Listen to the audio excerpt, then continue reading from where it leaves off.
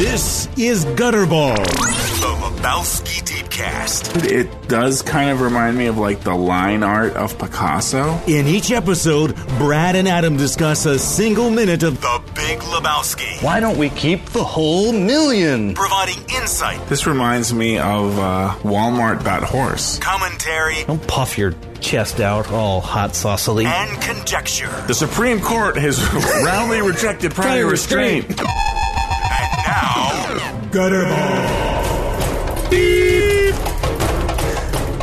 So talk to me about the amount of weight you have to put on your desk to have those creak noises. Very little. Well, here's what I just discovered as we were counting down to begin the episode. Yeah. If so last episode there was a bunch of creaks which you deftly removed from the final product, it would seem. I don't really listen that far in, but I got the impression that they were removed. I don't listen either. I just wave my magic wand over it. Yeah, and say remove all creaks. Well, I just realized that not only just like placing my hand not even that forcefully on the desk causes it to creak now, but actually just adjusting the mic's position. So my mic is in a shock mount. It's on an arm with a shock mount, kind of clamped to the side of the desk. And just readjusting the mic makes the whole desk creak. What is your desk made out of? It's like one of these like Target flat pack computer desks. I bought it in 2002. So this desk is older than my daughter, maybe. Mm-hmm. She's got creaks. I can only imagine how many creaks this desk has. Yeah, this desk needs to be decreaked or removed. It's not acceptable. You need to say in good a night. podcast studio of some sort that this isn't. Yes. Good night, sweet prince. Thank you for your service. Farewell, desk. Thank you for your service, Brad. This is a motto that I've come to embrace. And it happened when, back when we were in college and we moved every fucking year. And sometimes I look back on it and it's like, why did we move every year? Now, I was on the 7-year program because I dropped out there for a little while. Okay. And we moved every fucking year. And every year that we had to move, there was so much shit. And these were not large places for the most part, right? Apartments. Well, we thought it was large shit at the time. We did. We had no idea. Now that we own homes with families that we've lived in for 10 years at a time. You're giving me a panic attack right now. When I think about the mass of items that we have in this home. Oh yeah, it gives me an attack as well. Thinking about it, it's driving me crazy. And the thing is, we decide to throw a bunch out, and we do, but it doesn't make a difference. Doesn't make a lick of difference. It's not even a dent. Not even a dent. You have to spend all day, every day for 2 months throwing things out to make a dent. Then you'd have a dent. Then you'd be back where we were in college days, which was horrific. We would spend because the way that town worked was so fucked up because there was a 2-week window where they brought the little robots in to clean all of the apartments and repaint them and patch up the holes in the walls and, shampoo the urine stains out of the rugs. But there was a 2-week dead spot where you couldn't live anywhere. So if you were a year-round resident and a student, there were 2 weeks out of the year, you were fucked. If you were moving, Mm-hmm. So it was just fucking crazy. So you had to jump through all these hoops and finagle your way into moving in early or moving out late. And yet 1 year of acquiring shit, and we didn't have any money, so I don't know where we got all this shit, but was dumpsters and dumpsters full of crap.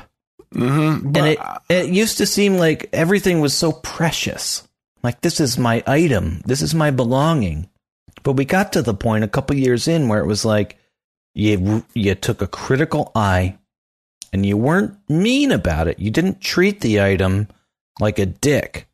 You looked at the item and it was either going to stay or go, and the tendency was to go because you needed to minimize. But if it was going to go, you treated it with fucking respect and you said, hello, globe that I've had since 1982 that, especially considering like fucking Eastern Europe, it does not reflect reality and it only has sentimental value and maybe historical value, but you can just fucking Google that shit if you want it. Hello, globe that I've had for 20 something years. Thank you for your service. And you throw it the fuck away. Boom. And I remember moving out of... Thank you for your service. And the one time we moved out of our place, we told so many items, thank you for your service. This couch that we had, you remember the brown couch that had like the flip up? It was a 1, 2, 3 high. Yes. By the time we were done with it, it had like parakeet shit all over it. Or not parakeet, parrot. Chili Palmer, Chili the parrot, shit all over it. And like, but a lot of good memories there. But we moved out of the one place and we had to tell that couch, and that was our family couch growing up. It was in the basement in the hangout area when we were growing up. Me and my brother, you might know him. His name is Dave. Mm-hmm. And that stayed with us for a long time. But it was like, you know what? Thank you for your service. And we put it outside by the dumpster. Yeah. Well, when that left your parents' house to go to 123 High Street, that was kind of like it was already thrown out at that point. It was dead. And you were, in essence, just using trash to sit on. Yeah, that's true. But awesome trash. Yeah, no doubt. The awesomest trash ever. But then, we had lamps from that house.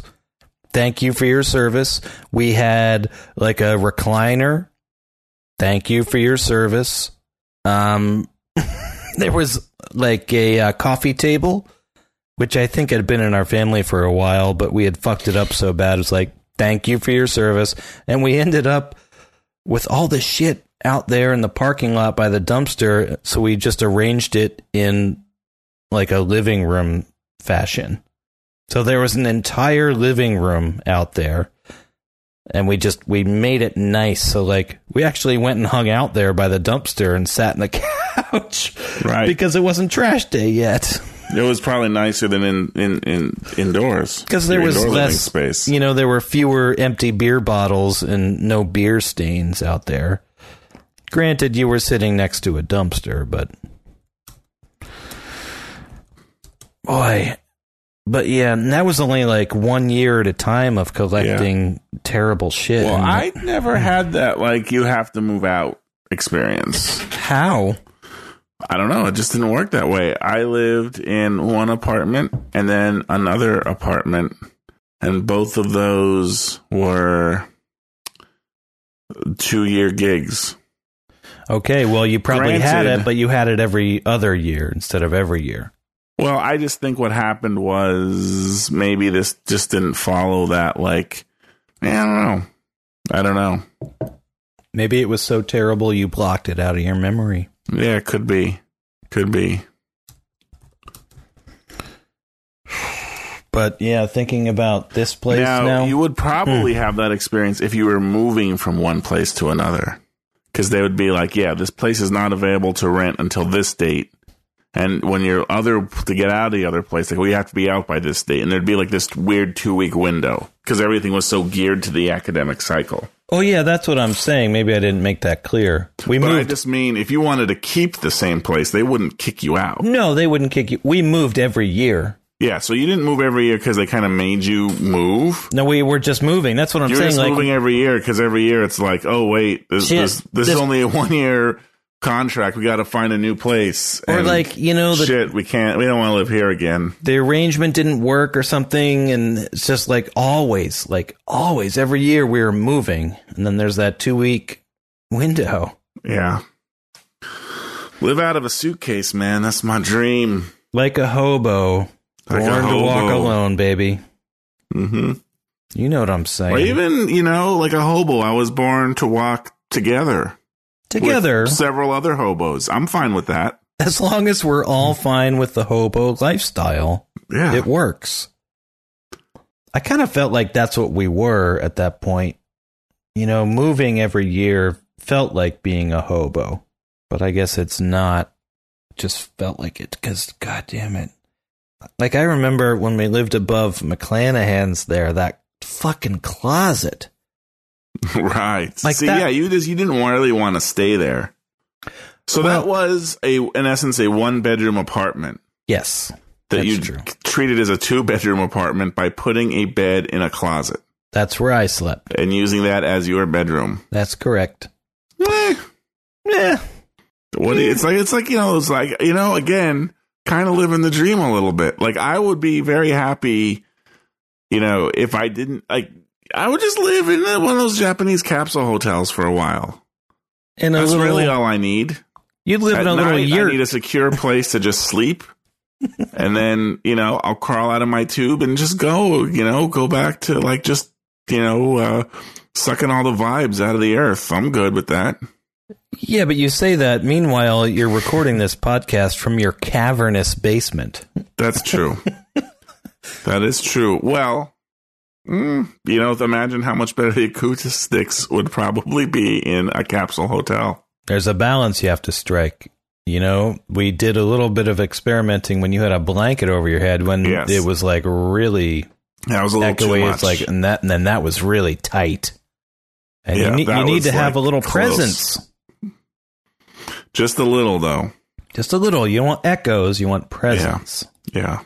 There was a couple episodes when we had our floors redone and I moved my shit back into this office and there was nothing in here where it was a little echoey. I was a little disappointed in the quality of my voice. It's better now. Moved a bunch of shit back in here. Crap. That's there you go. See, at least all the shit gives some decent acoustics. It has a fucking purpose. It's not a nihilist, for God's sakes. Do you want to update on Graham? I gave you a little bit via text. Yeah, but I'm sure the listener would like an update. We've been doing Graham updates for the last couple episodes. Let's get the latest Graham update. Graham's doing well. She's walking around without a walker now. Amazing. Graham's like a hobbit. She's like 4'11". She's so tiny. She remembers you, by the way. Nice. I don't know how or why, but she does remember at least the name. I leave an impression. Well, you're a giant, burly, bulging man, so you better leave an impression. Although, don't leave an impression on my grandmother. That's kind of weird. But she's walking. She went to a couple of doctors. She got out of the house. She's eating. She went to her general practitioner. Her lungs are fairly clear, and she's on her antibiotics. Doing okay. It's just so comforting to know you can be 87 and still alive. The resiliency the human body is capable of, even though as you get up there in the years. Even though we try to punish it as much as we can, it won't go down without a fight. Yeah. I told her about gutter balls for the first time. So what did you think of that? Well, like, how many layers of abstraction does that take to understand for her? Only 2, because I said, I can't talk long. I have to go record with my friend. You might know him. His name is Brad. Oh, yes, I remember Brad. At least I remember the name. I'm like, he's probably the largest person you've ever seen, so you should remember him. Sure. It's like we record a podcast every week for the last 3.5 years. What's a podcast? Like, okay, all is not lost. A podcast is just a radio show that's on the internet. It's just 2 people talking, but instead of being on the radio, it's on the internet. Okay. And she kind of got it. And I was like, it's just me and Brad hanging out, shooting the shit, and ostensibly we discuss 1 minute of a movie per episode, and each episode lasts an hour to an hour and a half to 2 hours and 3 minutes. It's like, okay. I'm like, it's The Big Lebowski. I don't know if you know it, but it's the same people who did Fargo and Raising Arizona. She's like, okay, I know those movies. I don't think she's seen them, but she had heard of them. Right. So surprisingly, like, yeah. I mean, I feel in some way like I'm being horribly condescending to No, I was like, she won't know this at all, and she was like, Yeah. no, I've heard those. I know those movies. So does she understand that we give regular updates on her status? I told her that. To our vast array of listener? I told her that our Polish faction is strong, remains strong to very strong, that our Japanese faction is growing every day, that there's our people in Australia and Kenya and Sweden and France and Brazil, even our northern brethren, Canada. And she was fascinated by that there are people around the world who know about her plight and, well, as far as she knows, are concerned. And she said, well, that is just amazing. Yes. Little does she know that they don't give a shit. They don't give a shit, but she did ask for everybody to say a prayer. And I said, well, not everybody subscribes to that. How about they send good thoughts your way? And she said, whatever their flavor is, I would appreciate it. All right. So if our global brethren and sistren would send some positive thoughts Graham's way, that'd be nice. But she was surprisingly, kind of got it. Yeah. Well, it can kind of go two ways, right? Like, she cannot understand it all, or it might go in the other way, which perhaps is a part of it, where, she now thinks you're a world-famous celebrity. Yeah. She didn't really.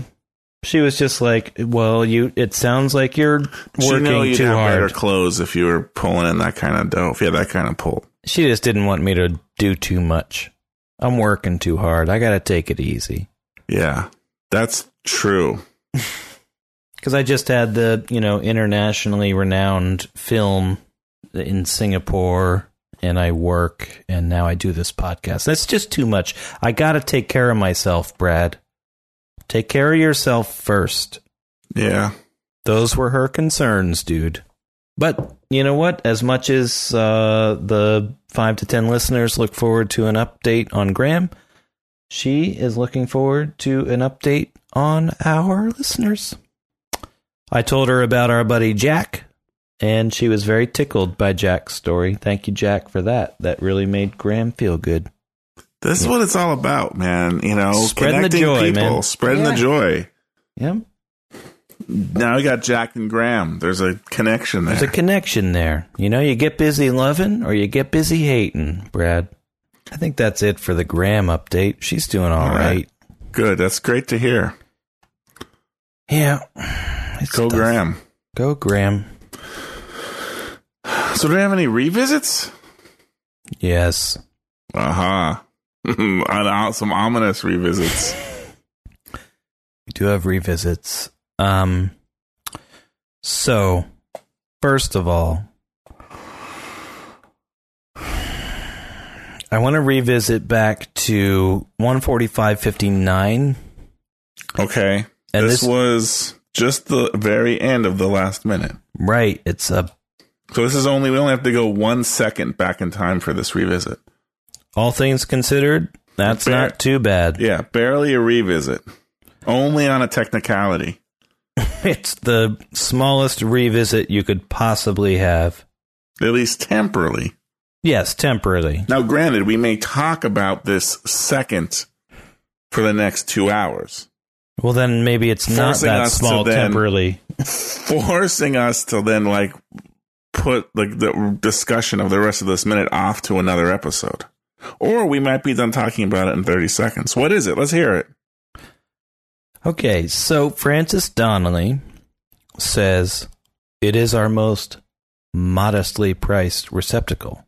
Walter and the dude are both upset by this because, you know, they don't.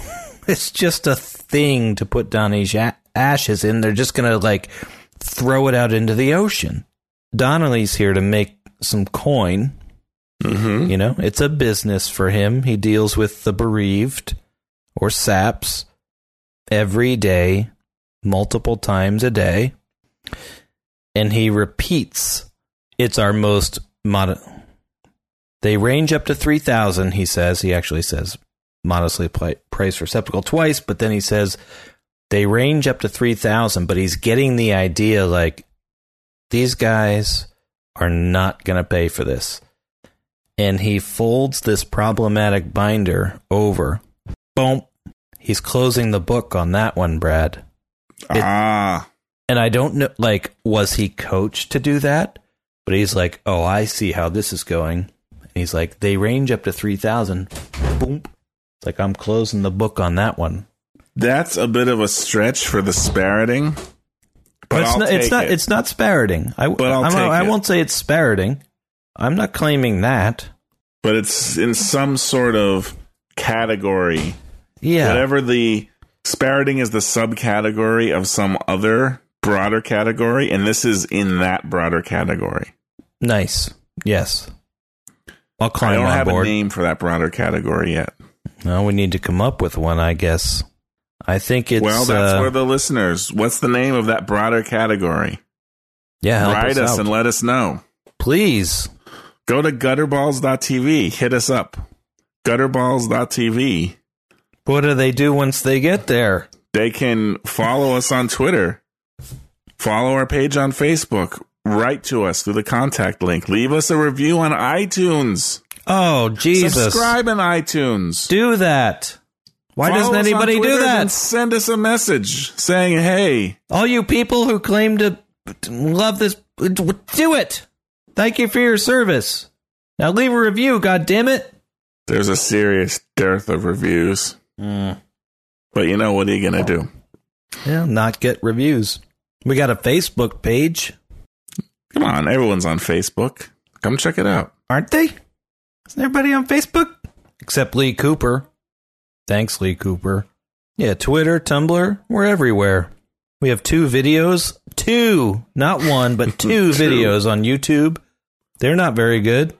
Go look at them. But if you are a fan of the show, you want the complete experience, you at the very least want to go check out those videos. You're missing out if you don't do it. Shit, sometimes we're giving away t-shirts on one of those things. Yeah, we still have some t-shirts, right? Yes! Just write us and say, I'd like a t-shirt. Say, and you'll get one. Give me the fucking t-shirt, Lebowski. T-shirt gets one. Give me the fucking t-shirt. Give them away. We get letters from people. We actually do. We've done the whole letter bag here all the time. But no one wants a t-shirt.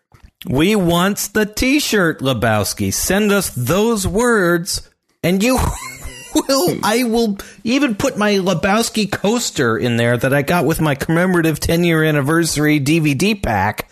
I will put one of my well-worn coasters in there with it.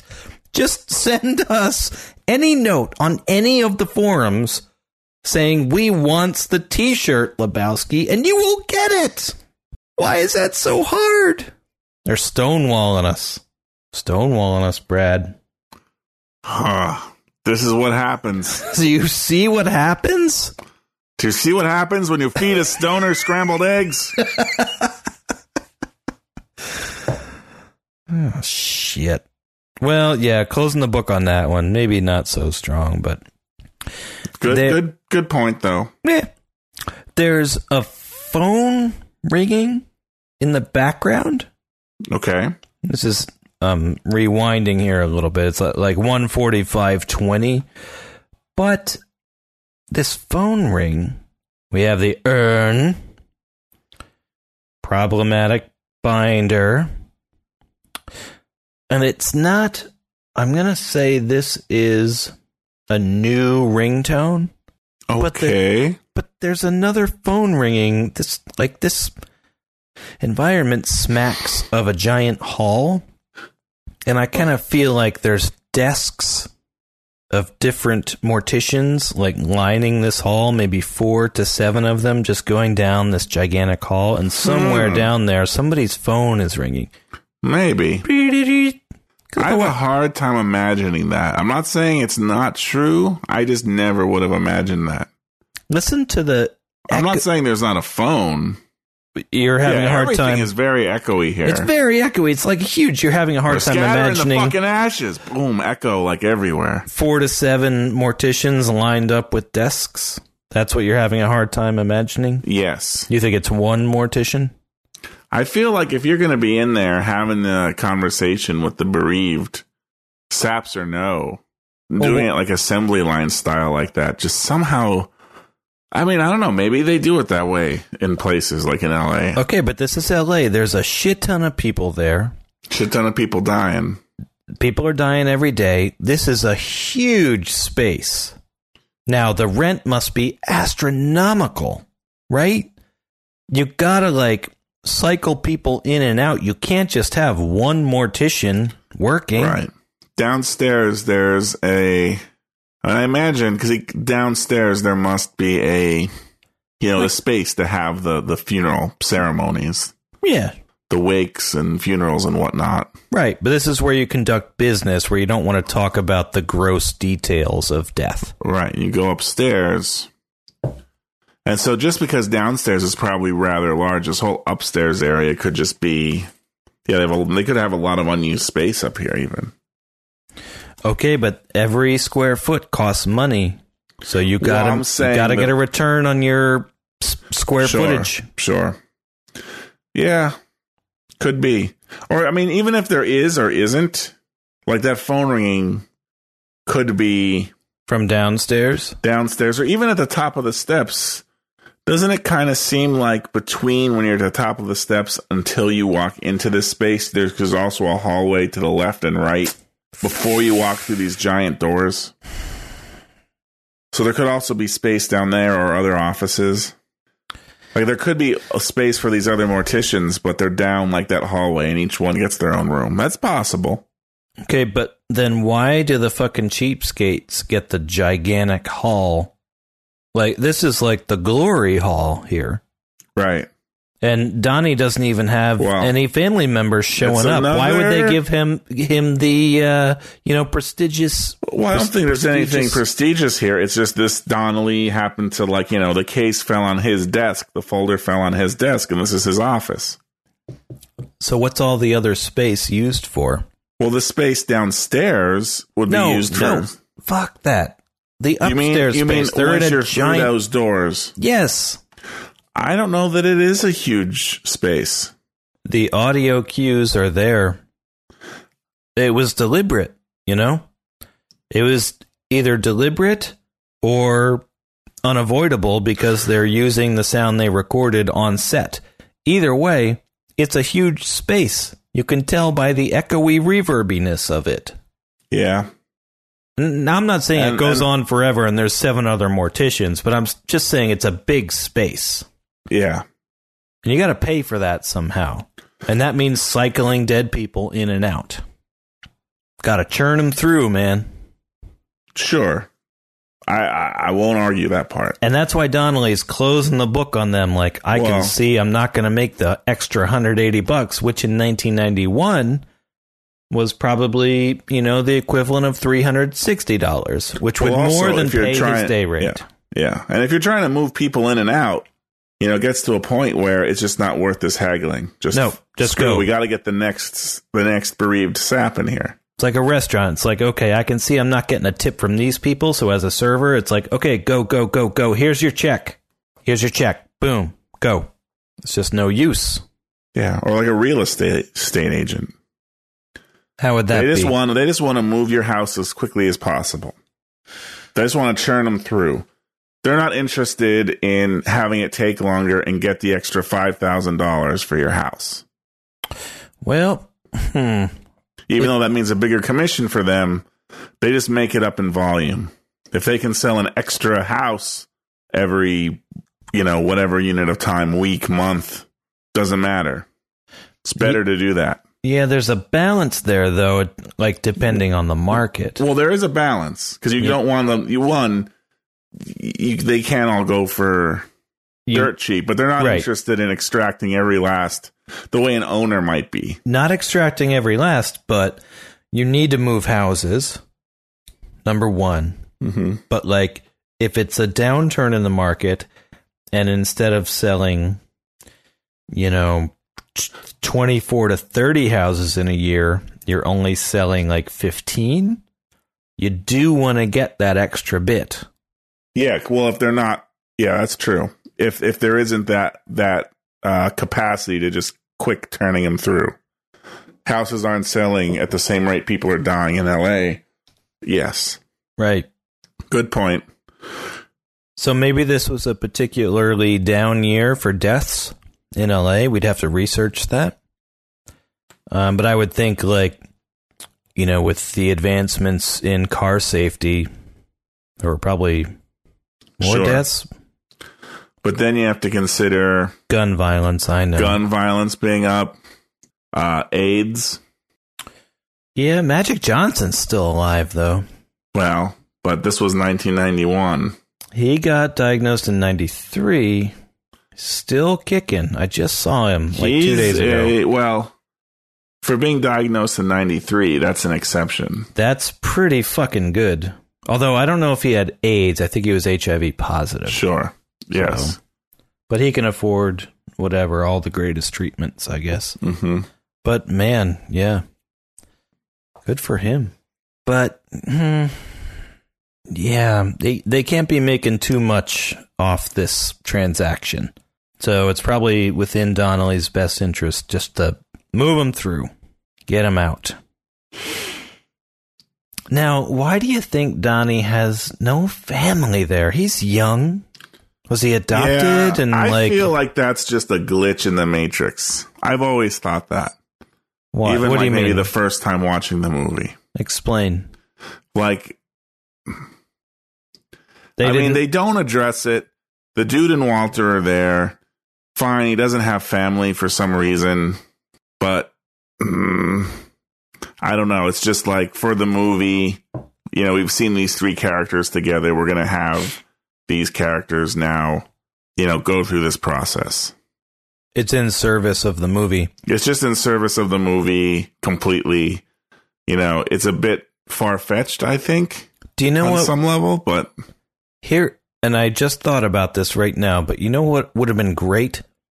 Is to have, what's his name? Jerry Stiller in here as Donnie's dad, and he shows up, and now the dude and Walter have to interact with this crazy fucker, and it would have been one more, like, jolt to the system of another insane character. You that could have brought in, another Jesus-esque character. Right.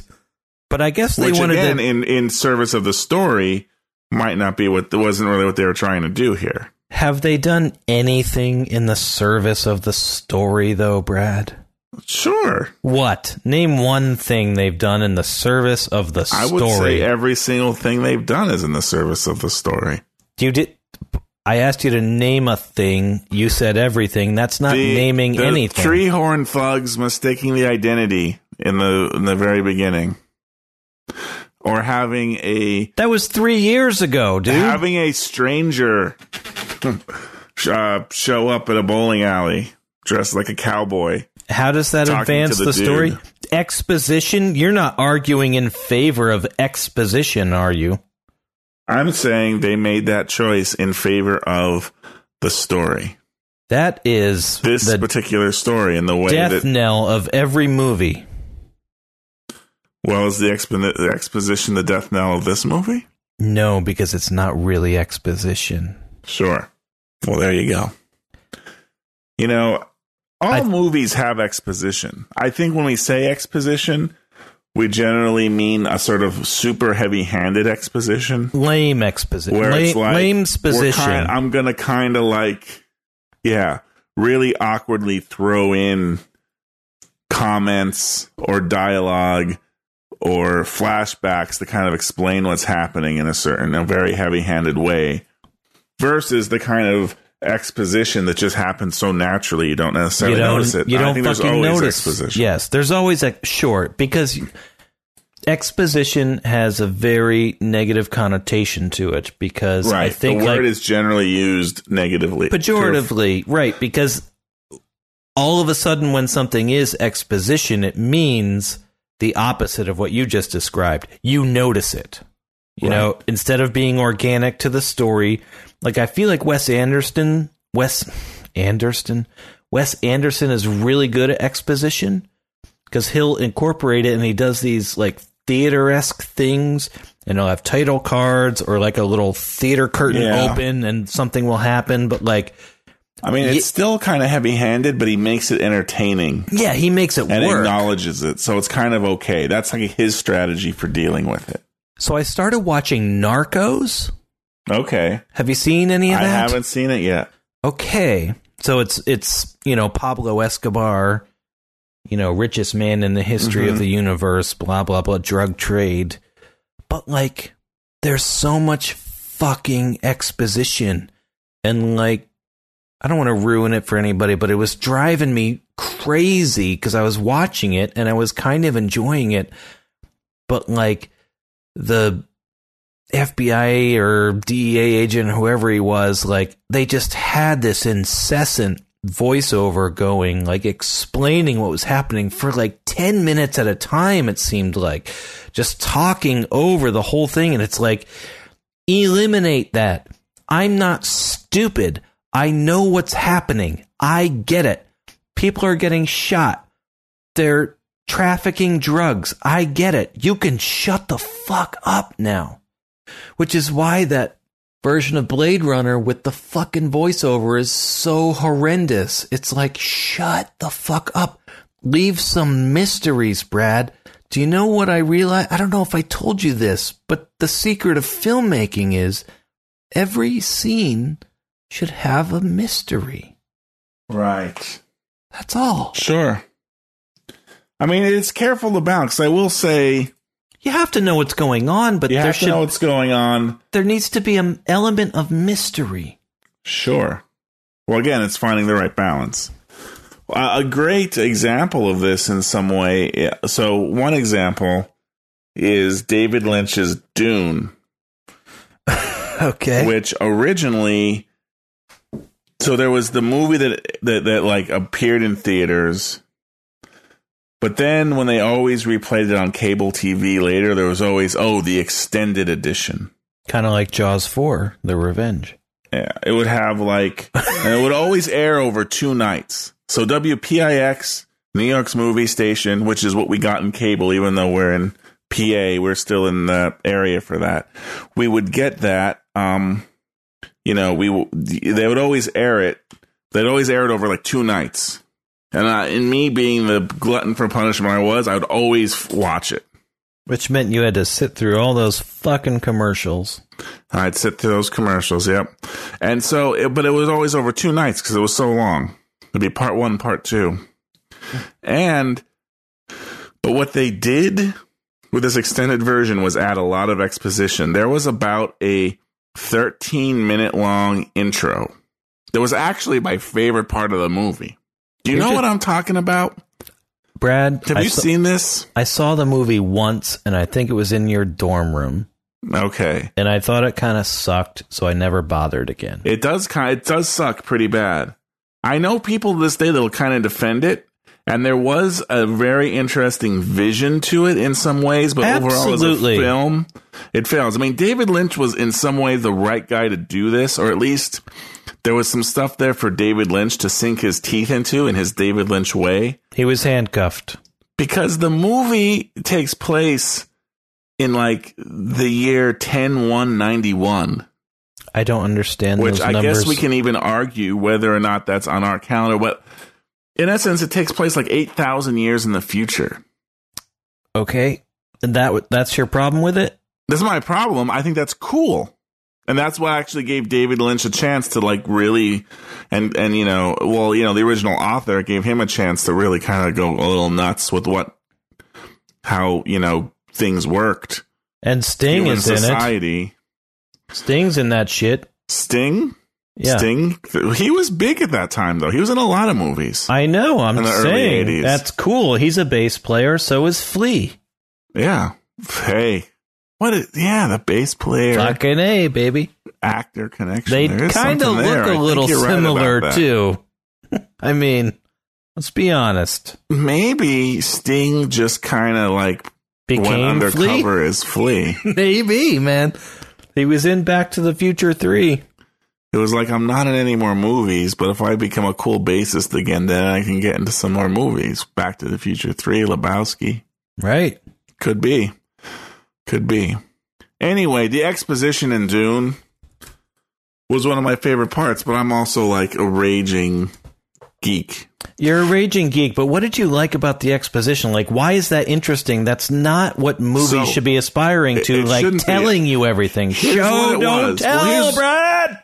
And maybe it's not exposition. I guess exposition. The movie starts with an intro, which is, again, I want to say 11 minutes. It's between 11 and 18 minutes long. It's distilling 20,000 pages of Frank Herbert's work into 11 to 13 minutes of fucking exposition. What it does is it explains the universe that the following 4 hours of movie takes place in.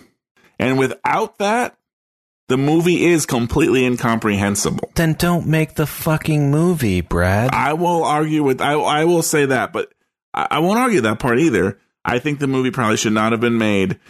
I will say that the exposition, so again, it's ultimately perhaps an indictment of the movie that the exposition was my favorite part. Yes. That I was like, wow, this universe that they just like explained kind of documentary style for 20 minutes is pretty cool. Now let's watch like a story that takes place in this universe. And it's like, oh, like 4 hours of people whispering to themselves. Well, and that just meant you should have read the books instead. Yeah. It is like crazy ass, like, how did this get made kind of thing. Like, yeah, 4 hours of people like whispering to themselves in weird David Lynch like set designs. Giant vagina alien, the slow blade penetrates. Like the whole thing is shit, man. And to think like Lynch could have been directing Return of the Jedi at the time. Now, Well, just imagine that, right? The Emperor. that probably We would have finally been get to see him. a total filmic abortion. Vagina monster face. Lightning bolts coming out of his vagina face. You know, and like Luke turns into a blue rose, and then his father is fucking him in the ass.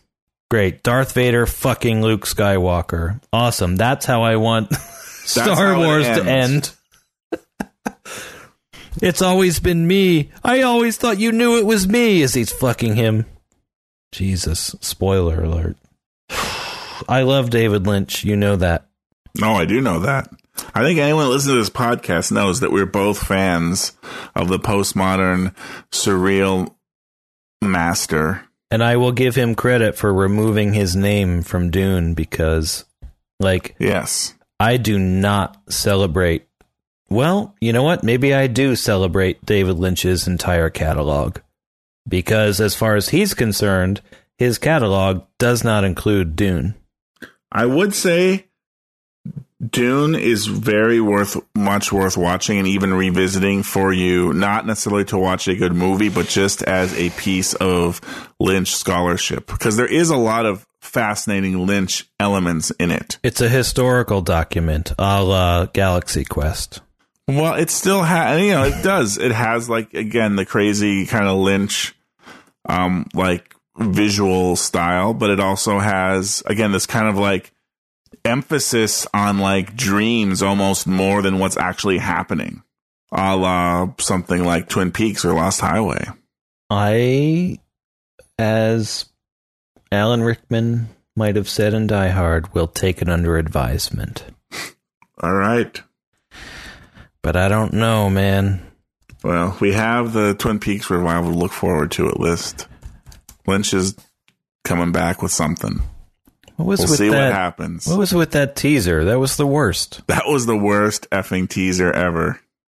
What? That was So, and things like this I see this similar thing kind of happen. I've experienced with this, right, firsthand, where doesn't give me good feelings, man. What's that? It doesn't give me good feelings. Well, what happened is, it's true, it does not give good feelings. Well, the thing is, we're like 2 years away from this actually airing. Well, no, it's next year. It's 2016. No, it's 2017 now. Shut the fuck up. Because really? of all those contract negotiations and Lynch pulling out and going back in. But that's not 25 years later. Wasn't 25 years later already happened when they announced it was happening? I don't know. It all depends. No, There's so 1991 is when she said that. 2016 is 20. I think it's still 2016. It just may have gotten pushed back to later in the year. Maybe. I'm pretty sure it's 2017. Well, that would just fuck the whole thing up, man. Yeah, I don't know that have they even started filming anything yet? I don't know. But they did a if they had, they probably look really would awesome on some DV. Yeah. They probably would have put some of that he has shit left over from Inland Empire.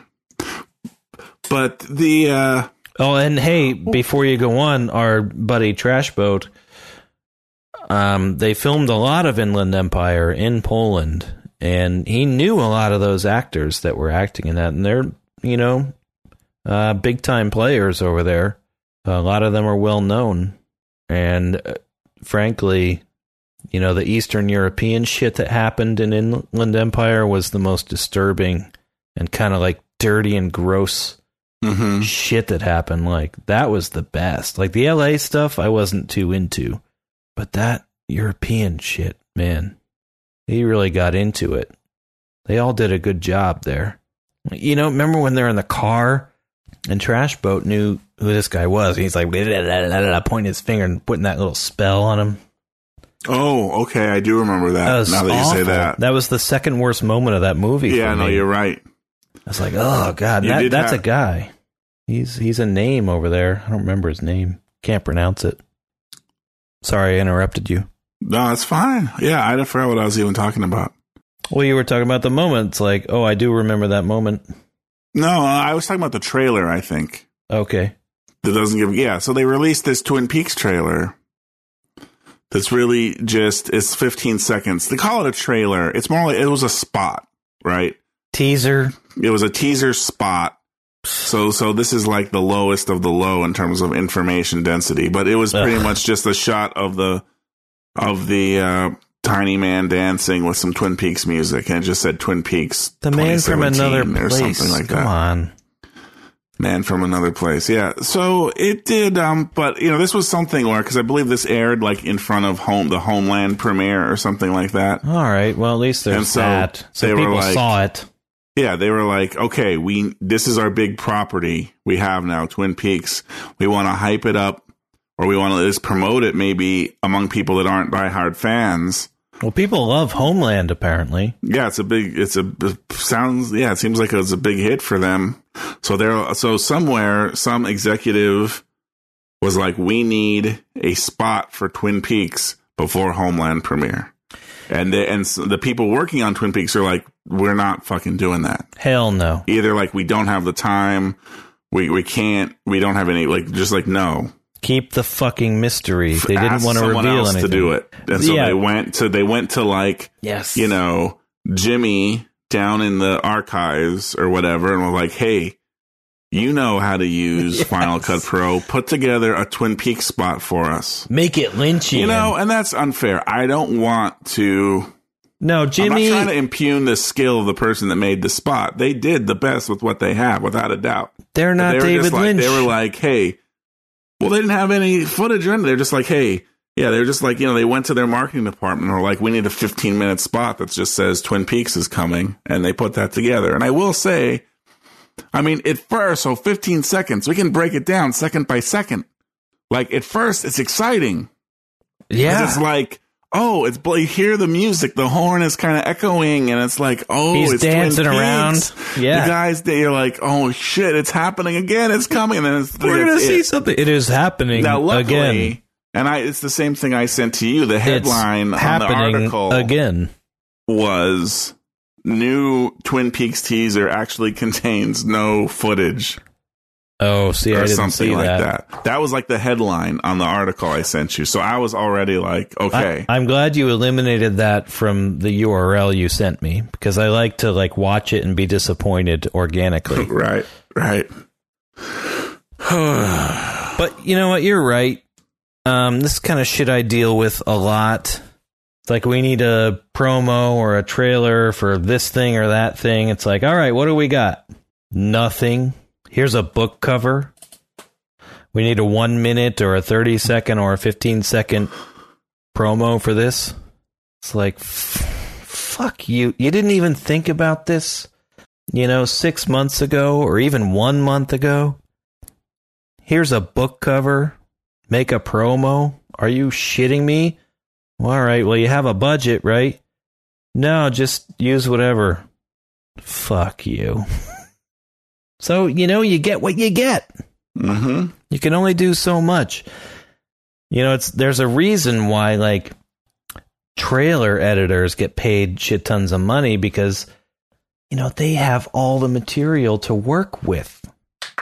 They got all the music. They got all the footage from the movie. They have graphics departments who can, like, make little flashy elements. They got a sound department who can make those blah sounds that make it sound like everything's very important. But it's like, make a promo, and here's a book cover and footage of the man from another place dancing around. He did the best he could. You're right. Yeah. And again, yeah. I mean, I think ultimately we could just question the wisdom. Like, should they even have made a teaser with nothing like that? Make a 5-second teaser and just have the Twin Peaks go, boom, boom, boom, done. Yeah. That's all you need. Like, really, what are you doing? Because when you if you're showing it in front of Homeland, how many of those people are Twin Peaks fans? Are you trying to reach the Twin Peaks fan base or other people? So I think there's, yeah. And if it's the Twin Peaks fan base, then go ahead and show the man from another place, like, dancing around. Fine, they'll know what that is. But if not, like, maybe, just maybe, some of the people who aren't Twin Peaks fanatics, if they see the font and hear boom, boom, boom, they might on some level recognize that and be like, wait, what the fuck was that? And then it's a little mystery, and they might ask somebody or have a question or, like, remember it or spark something, like, because it was a cultural phenomenon back in the early 90s. But, they actually did too much. Well, they also they have to hit a big audience of people that are too young to even remember it. So all those crazy images of flashing lights and, like, squiggly floors and the man from another place dancing around might have sparked their interest, piqued their curiosity. I think so. All right. Well, At the very least, I think it's probably the strongest image to try to pull people in with. That's probably true. But again, like, what are you going to do? I'm just curious to see what they do with this show. Aren't we all? I'm just so stoked that Lynch is back. That's all. Yeah, the fact that he's on it really, even if it's bad, it'll still be one heck of a ride. Hell yes. And the fact that he was on it because he said he would never go back to TV. He came back to TV, got so pissed off that they weren't giving him the resources, left, and then came back again. It's like he must be able to do what he wants to do now. So, like you said, whether it's bad or good, like, it's going to be 100% Lynch, whatever it is. It's not going to be Dune bad. If it's bad, it'll be some other bad. It'll be Inland Empire bad. It'll be Inland Empire bad. Exactly. And I'm okay with that. I'd prefer Inland Empire bad to Dune bad, honestly, having not seen it in 20 years. Right. I know it's your favorite movie. I don't mean to offend you. I'm trying to figure out is Dune really bad in the same way? Like, is Dune bad any different than Inland Empire bad? Because in some ways, I think the problem with Dune might be that I don't know, it was that Lynch lost control. I can't wait to hear this. It might be that he was too indulgent. It was too self-indulgent. Okay. Also consider the fact that Dune came out before Lynch really... Well, before Blue Velvet. It was before Blue Velvet, which I think is easily his most important work. Even though he got a lot of recognition for Elephant Man. Right. He'd only had Elephant Man for all intensive purposes. Yeah. It wasn't...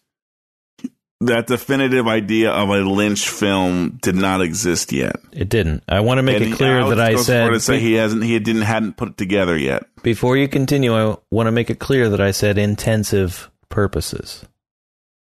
I noticed. Okay. Just making Which sure. is one of those things that you start saying is a joke. Right. Because some people say that and think it is that, which I have found stats on the internet that there are like a huge amount of people, like they've done polls. And people say that shit. Yeah. It's actually like some linguists claim that it's in danger of the phrase actually changing to that. Are they cunning or not? The linguists. I'm going to say they're not that cunning. Good. Well, I don't think it'll take then. So, fuck that. Let's play the minute. Oh, okay. Does that sound all right? Yeah. Let's do it. Let's delve into this minute. We're an hour in. Time is of the essence. Can't we just rent it from you? Yeah. Sir, this is a mortuary, not a rental house. We're scattering the fucking ashes. But just because we're bereaved doesn't make us sad. Sir, please lower your voices. Man, don't you have, something else we can put him in? That is our most modestly priced receptacle. God damn it! Is there a Ralph's around here?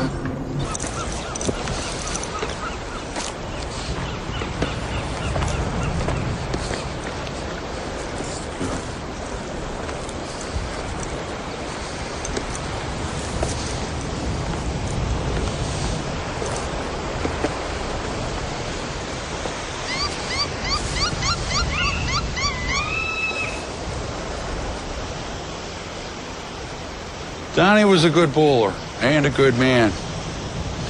He was one of us. Here we go. I'm back. Whew. That was getting desperate. I was reaching around in my seat a little bit. I don't know what that means. I had to pee so bad. Oh, right. Gotcha. Gave you a good excuse to get out while the minute played. Yep. Well, I'll say this. I think... You texted me something today, and watching the minute just now, I think I realize maybe why you asked me this question. Wait, are we back or not yet? Oh, I thought we were back. No, not yet. Oh, we're back. Okay. We've been back this whole time, haven't we? Excellent. I don't know when we're... Honestly, I don't know. I thought we don't have to be back. No, we're back. We're back, baby. We were back when, as soon as you started talking, I just thought we were back. Okay, man, it's awesome. You could tell I was on my on voice.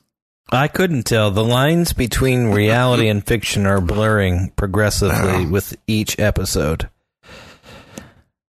But what did I text you? I don't remember.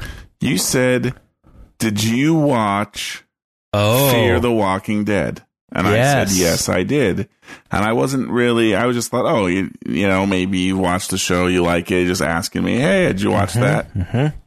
But I think I have an idea that why you might have asked me that. You just put it together. I may have just put it together. I didn't put it together when I watched it Sunday night. Mm-hmm. I put it together researching this minute. I was like, wait a fucking second.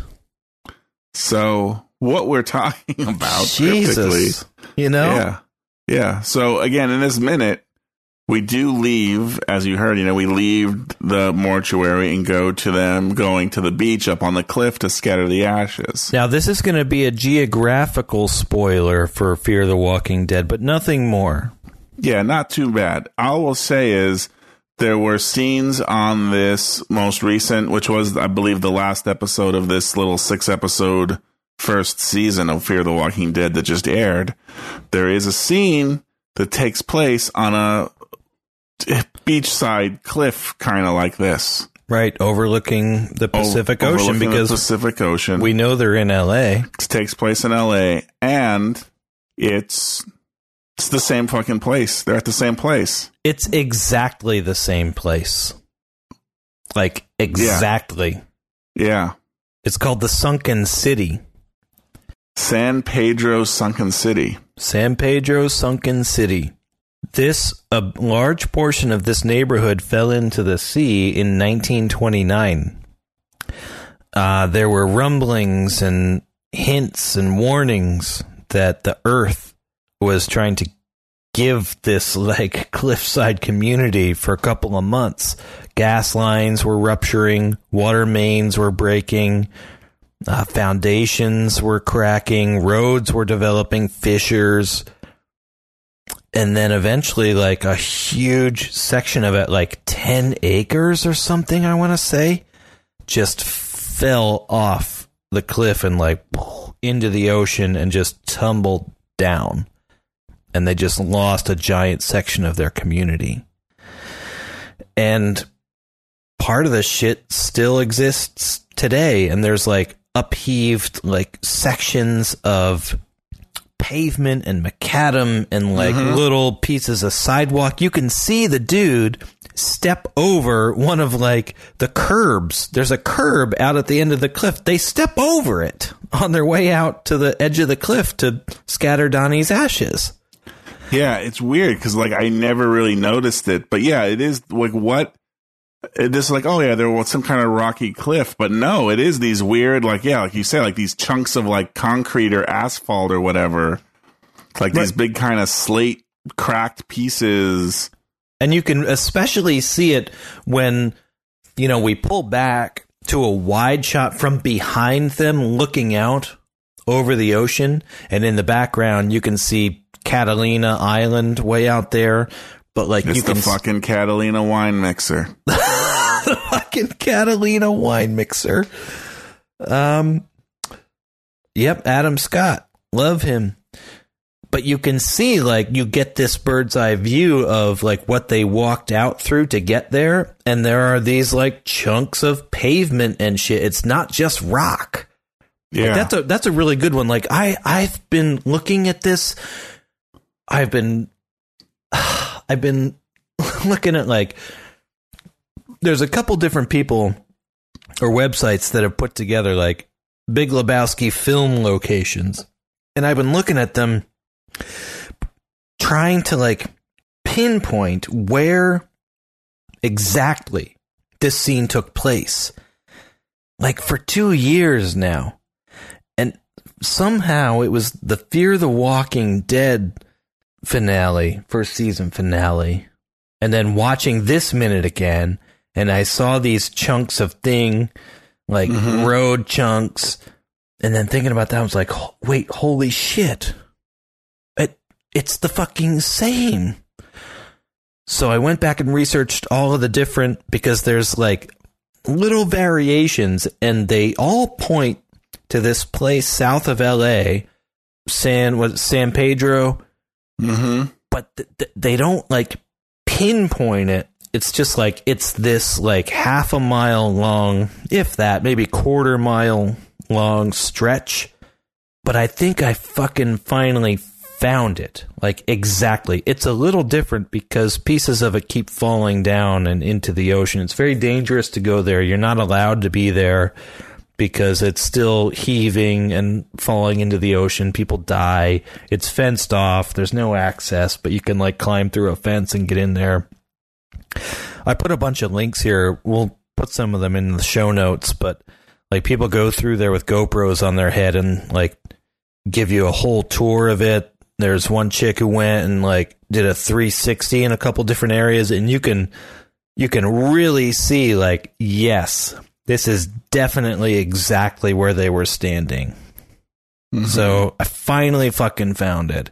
But it took years because before that, I was just on Google Maps, like satellite view, like scrolling up and down the Southern California coast, like trying to find it. I knew it was obviously on the coast near LA, but it was so like, difficult to find. I just have to scroll through about 80 miles. Right. That's it. Looking through like a 50-foot area. I did that. Matches this. I did that. And you never found it. Never found it. Because it was always like, well, this could be it. That could be it. But I was able to cross-reference enough of the websites that had these film locations, and they all were pointing to this, like, little inlet and then Sunken City. But then once I got to the Sunken City, it's like, okay, are they on this little jutting out abutment or this little jutting out abutment? But I finally fucking found it. And I think I put it in here. There's a video. If you go to 327 of this video, you will see where they are. Did you see that? I didn't watch the video. I didn't see it, but I see it now in the doc. Yeah. The other thing, again, we talk about you pull back, you see the asphalt. There is like some kind of weird like tube sticking out of the ground. It kind of looks like a concrete tube. I don't know what that tube is because I don't think it's there currently. Because this was 17 years ago, 18 years ago when they filmed this. You see it in the shot of the Lebowski. Right. The Lebowski shot. I guess my point is I'm not saying like we can use that to match it up. No. I just mean it's kind of like it's probably a fucking water main, you know? Yeah, it's something like that. Yeah. It's some giant kind of tubular thing. And that's kind of what made it extra difficult to like pinpoint where they were because the landscape has changed a lot because of the upheaval, just the fucking geology changing. It's like the earth has different ideas about what is permanent. It must be maybe because it is not accessible to the public. Like, is that because I'm just wondering why do you go there to film? It's like I need a shot of that takes place next to the Pacific Ocean, kind of on a cliff. It's like, well, go here to do it. Well, I think maybe it's easy to get a permit to film there or something. Well, maybe they use that money that they make to like help the existing neighborhood, with their infrastructure. But I think also, like, visually, it's pretty good because, as you go up and down the coast, which I did a lot, like, there are houses and golf courses and just, like, everything right up to the edge is very developed. And, like, this is one little area, I guess because it's so dangerous and just unpredictable. Like, you can't build anything there or develop it, so it looks natural. Right, yeah. And, yeah, that's probably it, because anywhere else you would try to film within fucking 150 miles of this place, there'd be houses and, like, hotels and, swimming pools and shit. And this kind of looked a little bit empty, so it gave a little solemnity to Donnie's commitment to the bosom of the Pacific Ocean, I guess. Because where else are you going to go, from La Jolla to Leo Carrillo and up to Pismo? Do you know why he added up to Pismo, Brad? I don't. So La Jolla, which you may or may not know as La Jolla or La Jolla, but it's La Jolla, is down around San Diego. Okay. Significantly south of LA.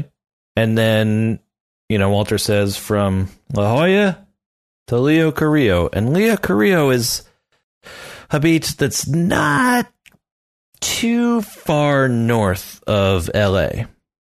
So I think Walter felt a little bad because what he's trying to do is extol the virtues of Donnie the Surfer and how he explored all these beaches up and down the coast. And yeah, La Jolla, sure, way down there. Leo Carrillo, he's like, oh shit, that's not that far up. So he thinks for a minute.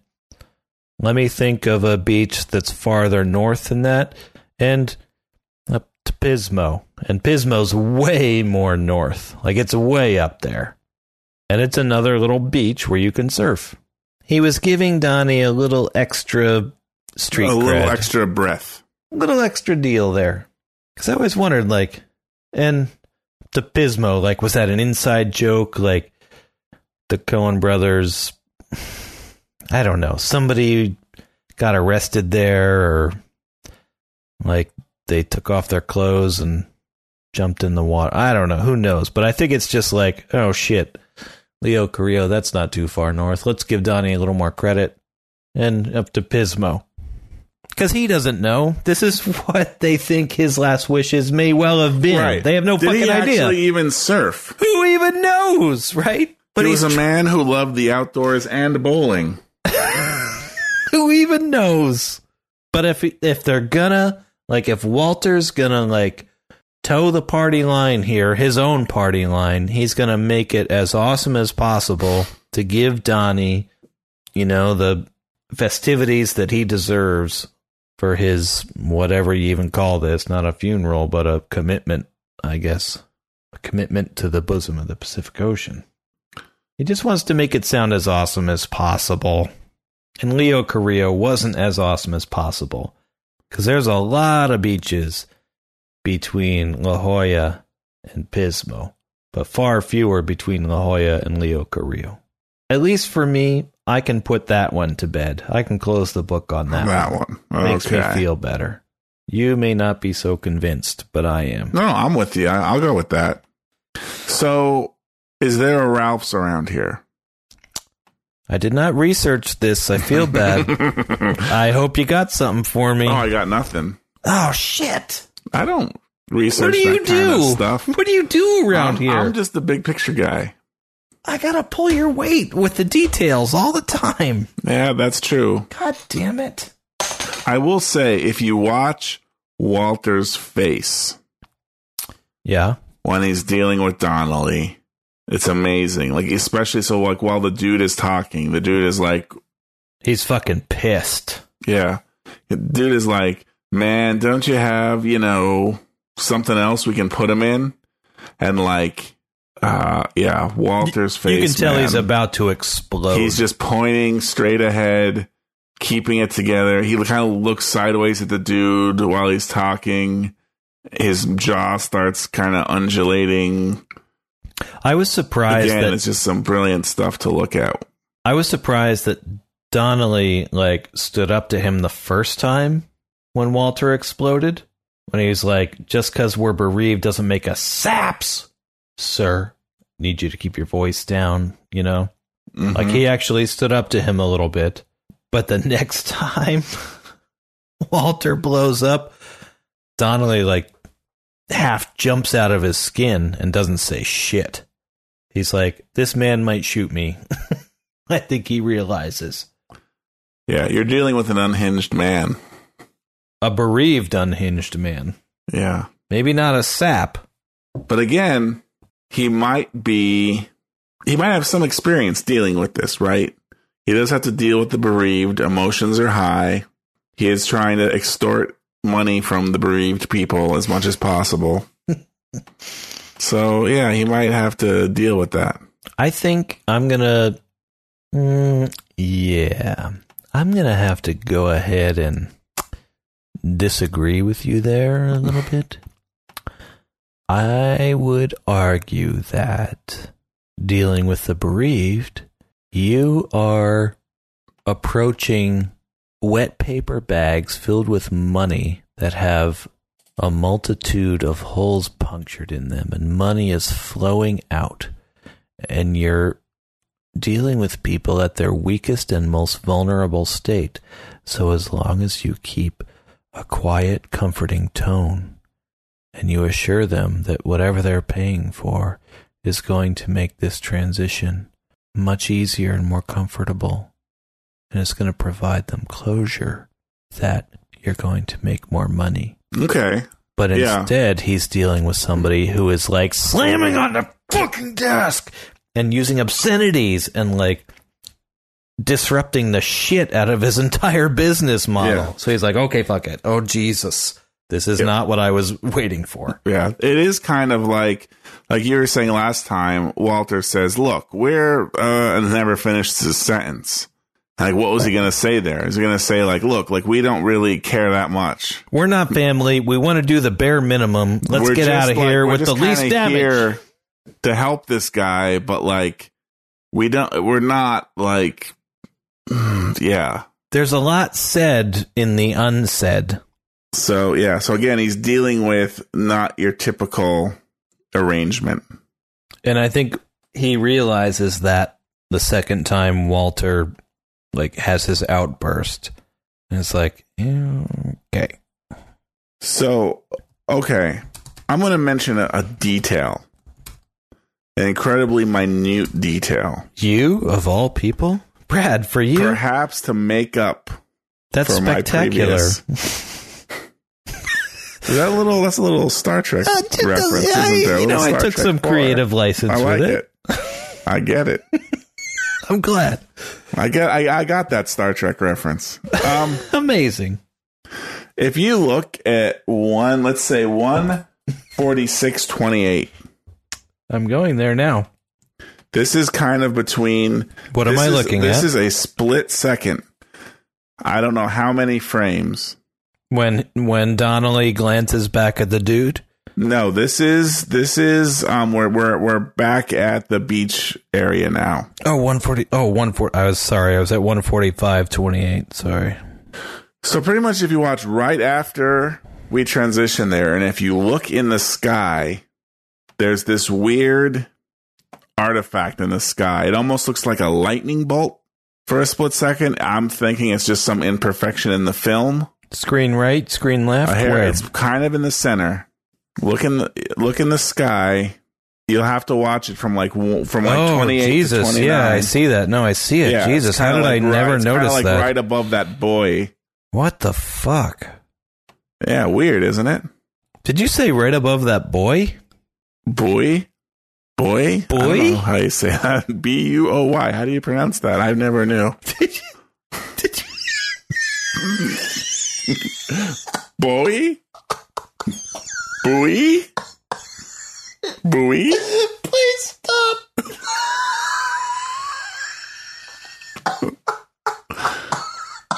Have you never said that word out loud? Why? How do you say it?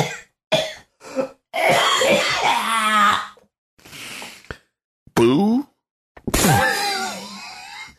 Bois? It's fucking French. It's bois, man. Bois.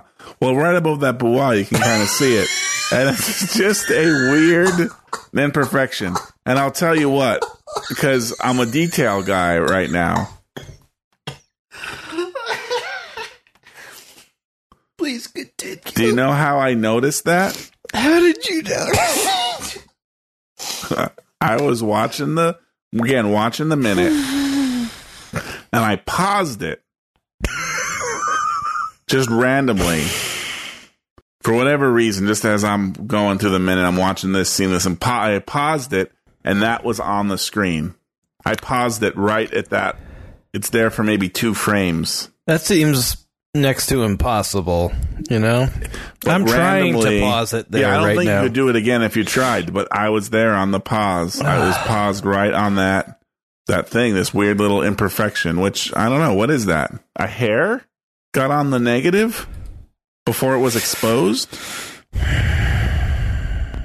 Like, that's what it could be. You're running this film. I'm just thinking, assuming a hair is going to be film. A hair is going to be dark. No. It's blocking light. Yes. Okay. So right, I was overthinking it. That's fucking weird. Now, okay, you have your negative. Well, it could have been a hair on the print. Right. Yeah. Well, it could have been a hair that got on the negative when they made their positive. Right. Yeah. So, but Jesus, hair. Really? You know, they are in clean rooms here. That's a big hair. And what's weird is it takes up the sky down to Catalina Island in the distance, and it looks curiously like lightning. I mean, it could be some kind of weird daytime lightning.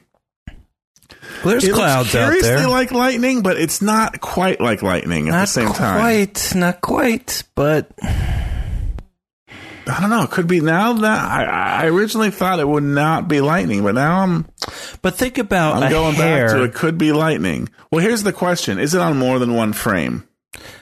Well, why would that matter? Because if it's a hair, it can't be on multiple frames in the exact same spot. You know what I mean? Yeah. But again, we've watched, this is now digitized. Like, I don't know how we look at it frame by frame. Right. Like, even if it's like your Blu-ray that you're watching at 24p, is that literally every frame is a picture of the motion picture frame? Maybe. I don't really know. No, it's not, because it's 2398, really. It really just is, because at some point there was a digital intermediate. Well, maybe not. I don't know. I would say it's on buoy, Brad. Buoy. It's a buoy. Buoy? Buoy. No. It's not. It doesn't have to be buoy. I'm going to say there's multiple pronunciations. Like, maybe there's an East Coast and West Coast way. Where did you grow up? Well, I grew up on the East, and I think it's an East way. Yeah, buoy. Up. Boy. Boy. Stop. Can you hear it? Just stop. Here, listen. Yeah, buoy. I hear what you're saying, but it's buoy. All right, buoy boy. You say buoy. Buoy. You say boy, which is a different word. Boy. Boy. Yeah, all right. All right. I'll give you that. Somewhere in the middle. But it's not boy. It's not just boy. Come on. Boy. Yeah, you're right. It's not boy. It's not boy. Oh, it is boy. Oh, it's not boy. It's boy. Well, according to Cambridge Dictionary, they have the weird little... I don't give a shit about those sausage eaters, man. Well, it has both the US and the UK pronunciation, and for both words, and for both US and UK, it's pronounced /B, reverse C, little uppercase I /. What language is that again? which is some kind of phonetic encoding of the sound, which actually says boy. Buoy. It's a buoy. B-O-Y and B-O-U-Y. In any case, buoy. Buoy. Buoy. Boy? It's a buoy. Buoy. The buoy boy. In any case, this lightning strike comes down kind of around where the buoy boy is. It does, but it doesn't First reach all the way down to the buoy boy. No, it doesn't. First, release your tully toggle, and then observe the buoy boy. Oh, I can't pause it on. I don't know how you did that. It was just really fucking stupid dumb luck, but there it is. Are you watching the iTunes version? No. Well, yes. Sorry. Yes. It would be interesting to go back to the Netflix version. Oh, wait. Gone. You can't. But you have the Blu-ray. I don't have a Blu-ray player, but I do have the Blu-ray. Mm-hmm. Although I do have a DVD well, you have the player DVD now. at least. No, I lent that to Camilo, and he never gave it back to me. Mm-hmm. I do have the movie on Amazon Prime as well. I'll have to load that up and see if the little imperfection or lightning strike or whatever it is there in that version as well. I would wager that the version that iTunes has is probably the same version that Amazon Prime has, but maybe a different version than the Blu-ray has. Yeah. And almost certainly a different version than the DVD has. But I think if they're going to distribute this digital version out to different distributors, it's going to be the same one. They're not going to re-encode it for some fucking reason. Well, you never know. They might. You never know, but... Well, I guess the question is, what do they re-encode it from? Like, they're not rescanning the film, the print. They're not taking it bowling. It's not taking your turn. Not buying a fucking beer, right? Well, they are fucking rescanning the film at some point. They're not, because when they made the DVD in 1999, that's an MPEG-2. They're not taking the MPEG-2 and re-encoding it to like an MP4, like a high definition MP4 for the Blu-ray. You know, they do have to go back to the film because what existed in 1999? Nothing except the DVD and the film print, right? Well, yeah, I guess. I mean, I feel like when they make the DVD, so again, it's this time around 1999. Are there any digital effects in this movie? Yes, obviously. There's compositing for the magic carpet rides. So they scan this in, yes. And so they scan this in to a digital intermediate of some sort, into a computer where they can do some effects. I'm going to go way out of my depth here. But how I believe they do that, again, because it's filmed, because nowadays it's just distributed digitally, who knows. But this time, they eventually had to make a film print of it. Yes, of course. So what they would do, in essence, so you have your film medium, here's your 24 frames a second. In essence, you have 24 images a second. Mm-hmm. They would scan that film in. In essence, it's like making 24 still images. Yes. It's not a video encoding that I would say would work in a very different method. This is like, just like, you know, like, oh, you're scanning of a still photograph. You're scanning each individual frame. Then you're manipulating each individual frame. Then you have, okay, your however many frames, and then you can print those back out. What does it all mean? I don't know. Well, I'm with you. So my point, I guess, is... What's your fucking point, dude? They scan these in frame at a time. It's not like they're scanning it in as an MPEG 2 or anything. They're capturing it as like a bunch of uncompressed, highly detailed still images. May I offer a counter argument? Please do. They only had to scan in the portions of the film where they needed to manipulate individual frames. Yes. Which wasn't I'm with you on that. Many scenes. It was the magic carpet ride. Probably, you know, a shit ton in the dream sequence.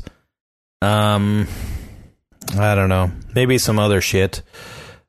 But, so what they would do is scan in those little portions, manipulate them in the computer, because you wouldn't put the whole movie in there. Because it was just too much time, which means money. Then they would, you know, make those nice. Then they would print those back out onto film, and then the film editor, who Joel Cohen's wife or Ethan Cohen, who was it? I don't know. It's not Frances McDormand. Is that Joel's wife? Then it's Ethan's wife. I can't keep them straight. Which one's which? She's the film editor. So then they would give her, like, here is a piece of film, probably with some head and tail on either end, some leeway. And then she would literally cut that and splice it back into the giant rolls that constitute the actual movie. So this shot is just fucking film. There's no visual effects here. So whatever this is a fuck up on the actual celluloid. Somehow, whether it's or between... when they scanned it somehow. What do you mean when they make the digital version? No, I guess you're right. It couldn't. I guess all I was thinking of, it could be something. Although this seems unlikely now that I say it, something that was between the film and the scanner. I don't think so, because, you know, like you pointed out, that wouldn't be just one flash frame. You know, it'd probably be there and like and then go off. You know, it just wouldn't show up for a frame. Right. This is more like a hair got stuck between the negative and the positive. Right. Or there was a... but don't they... Yeah. Wouldn't they use the negative somehow as a cleaner, more resolute version to make this... So now we're getting deep into it, but but do they always use the positive to make these things? Wouldn't you want to use the negative? But you can't, right? Because there's no like way to. Well, you can scan the negative and then digitally turn it into a positive. But if they did that, if they did that, then this would be a hair. Then this could very well be a hair. You're right. No, you're wrong. A hair. Oh, no, wait. it would be on one See, frame. This but is you're how still... I got all confused before. Would a hair be white or dark? Well, if you're But going hair from a would be- negative... But if the hair was on the negative, it would be white. You're right. Right. Because now because by the time you reverse it Like to after make the the right negative was movie, processed. right. Once you process it would be white. Yeah. If the hair was on the negative that was unexposed in the camera, then it would be black. Right. Jesus Lord. But I think When did a hair become so problematic? how does a simple little white squiggle? Yeah. Oh boy, that's got to be a hair though. That is not a lightning strike because you don't notice, like even if it's the middle of the day, you see some clouds out by Catalina Island there. But even if it's the middle of the day, I think you would notice like some more like exposure change, like it would brighten up some shit. Even around the island and the water surrounding it, somehow lightning is intensely bright. You don't notice that. I think it's a fucking hair. So here's the other thing that happens. I could be wrong on this also, but I believe when they scan this shit in frame by frame, Did you just do some research? which maybe we're saying you don't know, this comes from a long time ago. There was, because I had this software that I played with. I Okay. can't remember what it was called, but it's surprising. So there's this software called GIMP. Yeah, it's Photoshop Lite. It's free Photoshop. It's like Photoshop, but it's open source. It's made for Linux. We can also now get it on Windows and Mac OS X. Right. It's kind of like what Windows is to Linux, Photoshop is to GIMP. Or, yeah. You could get that shit 10 years ago. Well, they made and this is probably 10 years ago. I was screwing around with this. There's some version of the GIMP, like so in essence, Hollywood like took the GIMP and made this kind of fork of it, where again it was very easy. It's like, okay, I've just scanned in. I have like thousands of frames, and you can just kind of like click, click, click, go by it frame by frame. And like edit each frame. So, and the main use of this, I was told, now granted, you could do things like say, I want to bring the saturation up on all frames. So that was one of the modifications, right? You could do this kind of batch on all these images, do the same thing. The other thing that I was told they used it for is because it has the little heal tool, they use it to remove dust and hairs. So it's someone's job to go through frame by frame and remove the dust and hair. Now, maybe I'm way off on this, because even saying it out loud, that sounds kind of fucking crazy.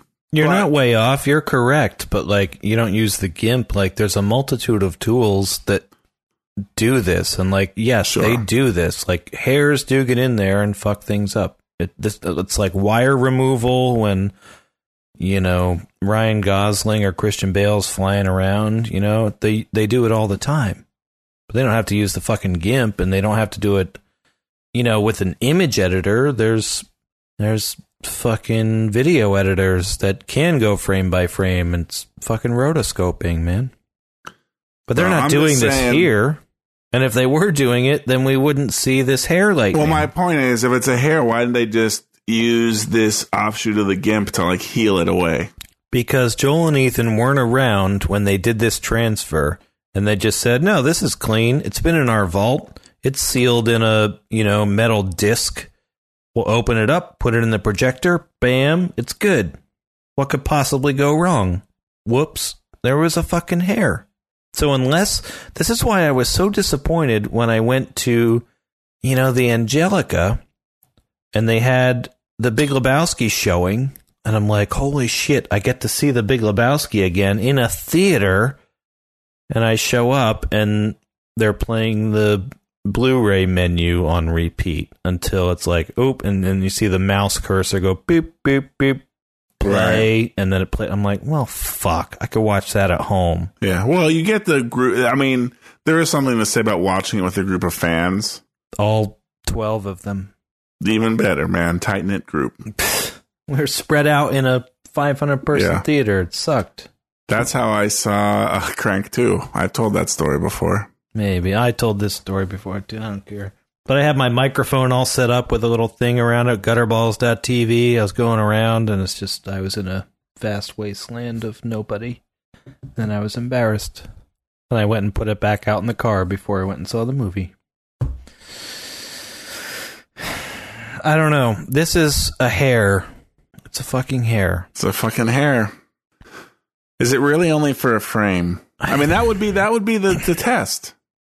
Get your, well, see if it's on the DVD. I just managed to pause it on the fucking hair/lightning bolt. But you're not able to take a fucking screenshot of it, so who cares? I could take a photo of it with my phone. You can take a phone. photo of it with your phone at least, yeah. I think the answer is...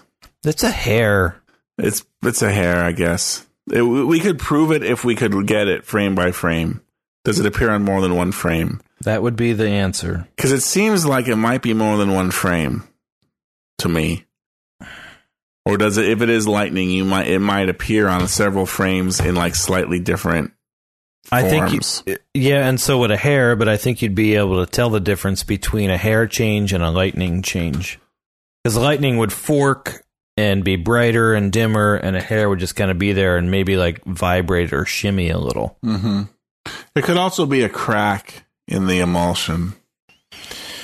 That I've seen those too, although I don't know how that would happen on like this one frame randomly like that. Well, that's another way we could, determine if that was the case, although it doesn't look like it's going all the way to the top of the frame, but if we advance to the next frame and it was on the bottom there, then we would know. Yeah. Yeah, shit, man. I don't know.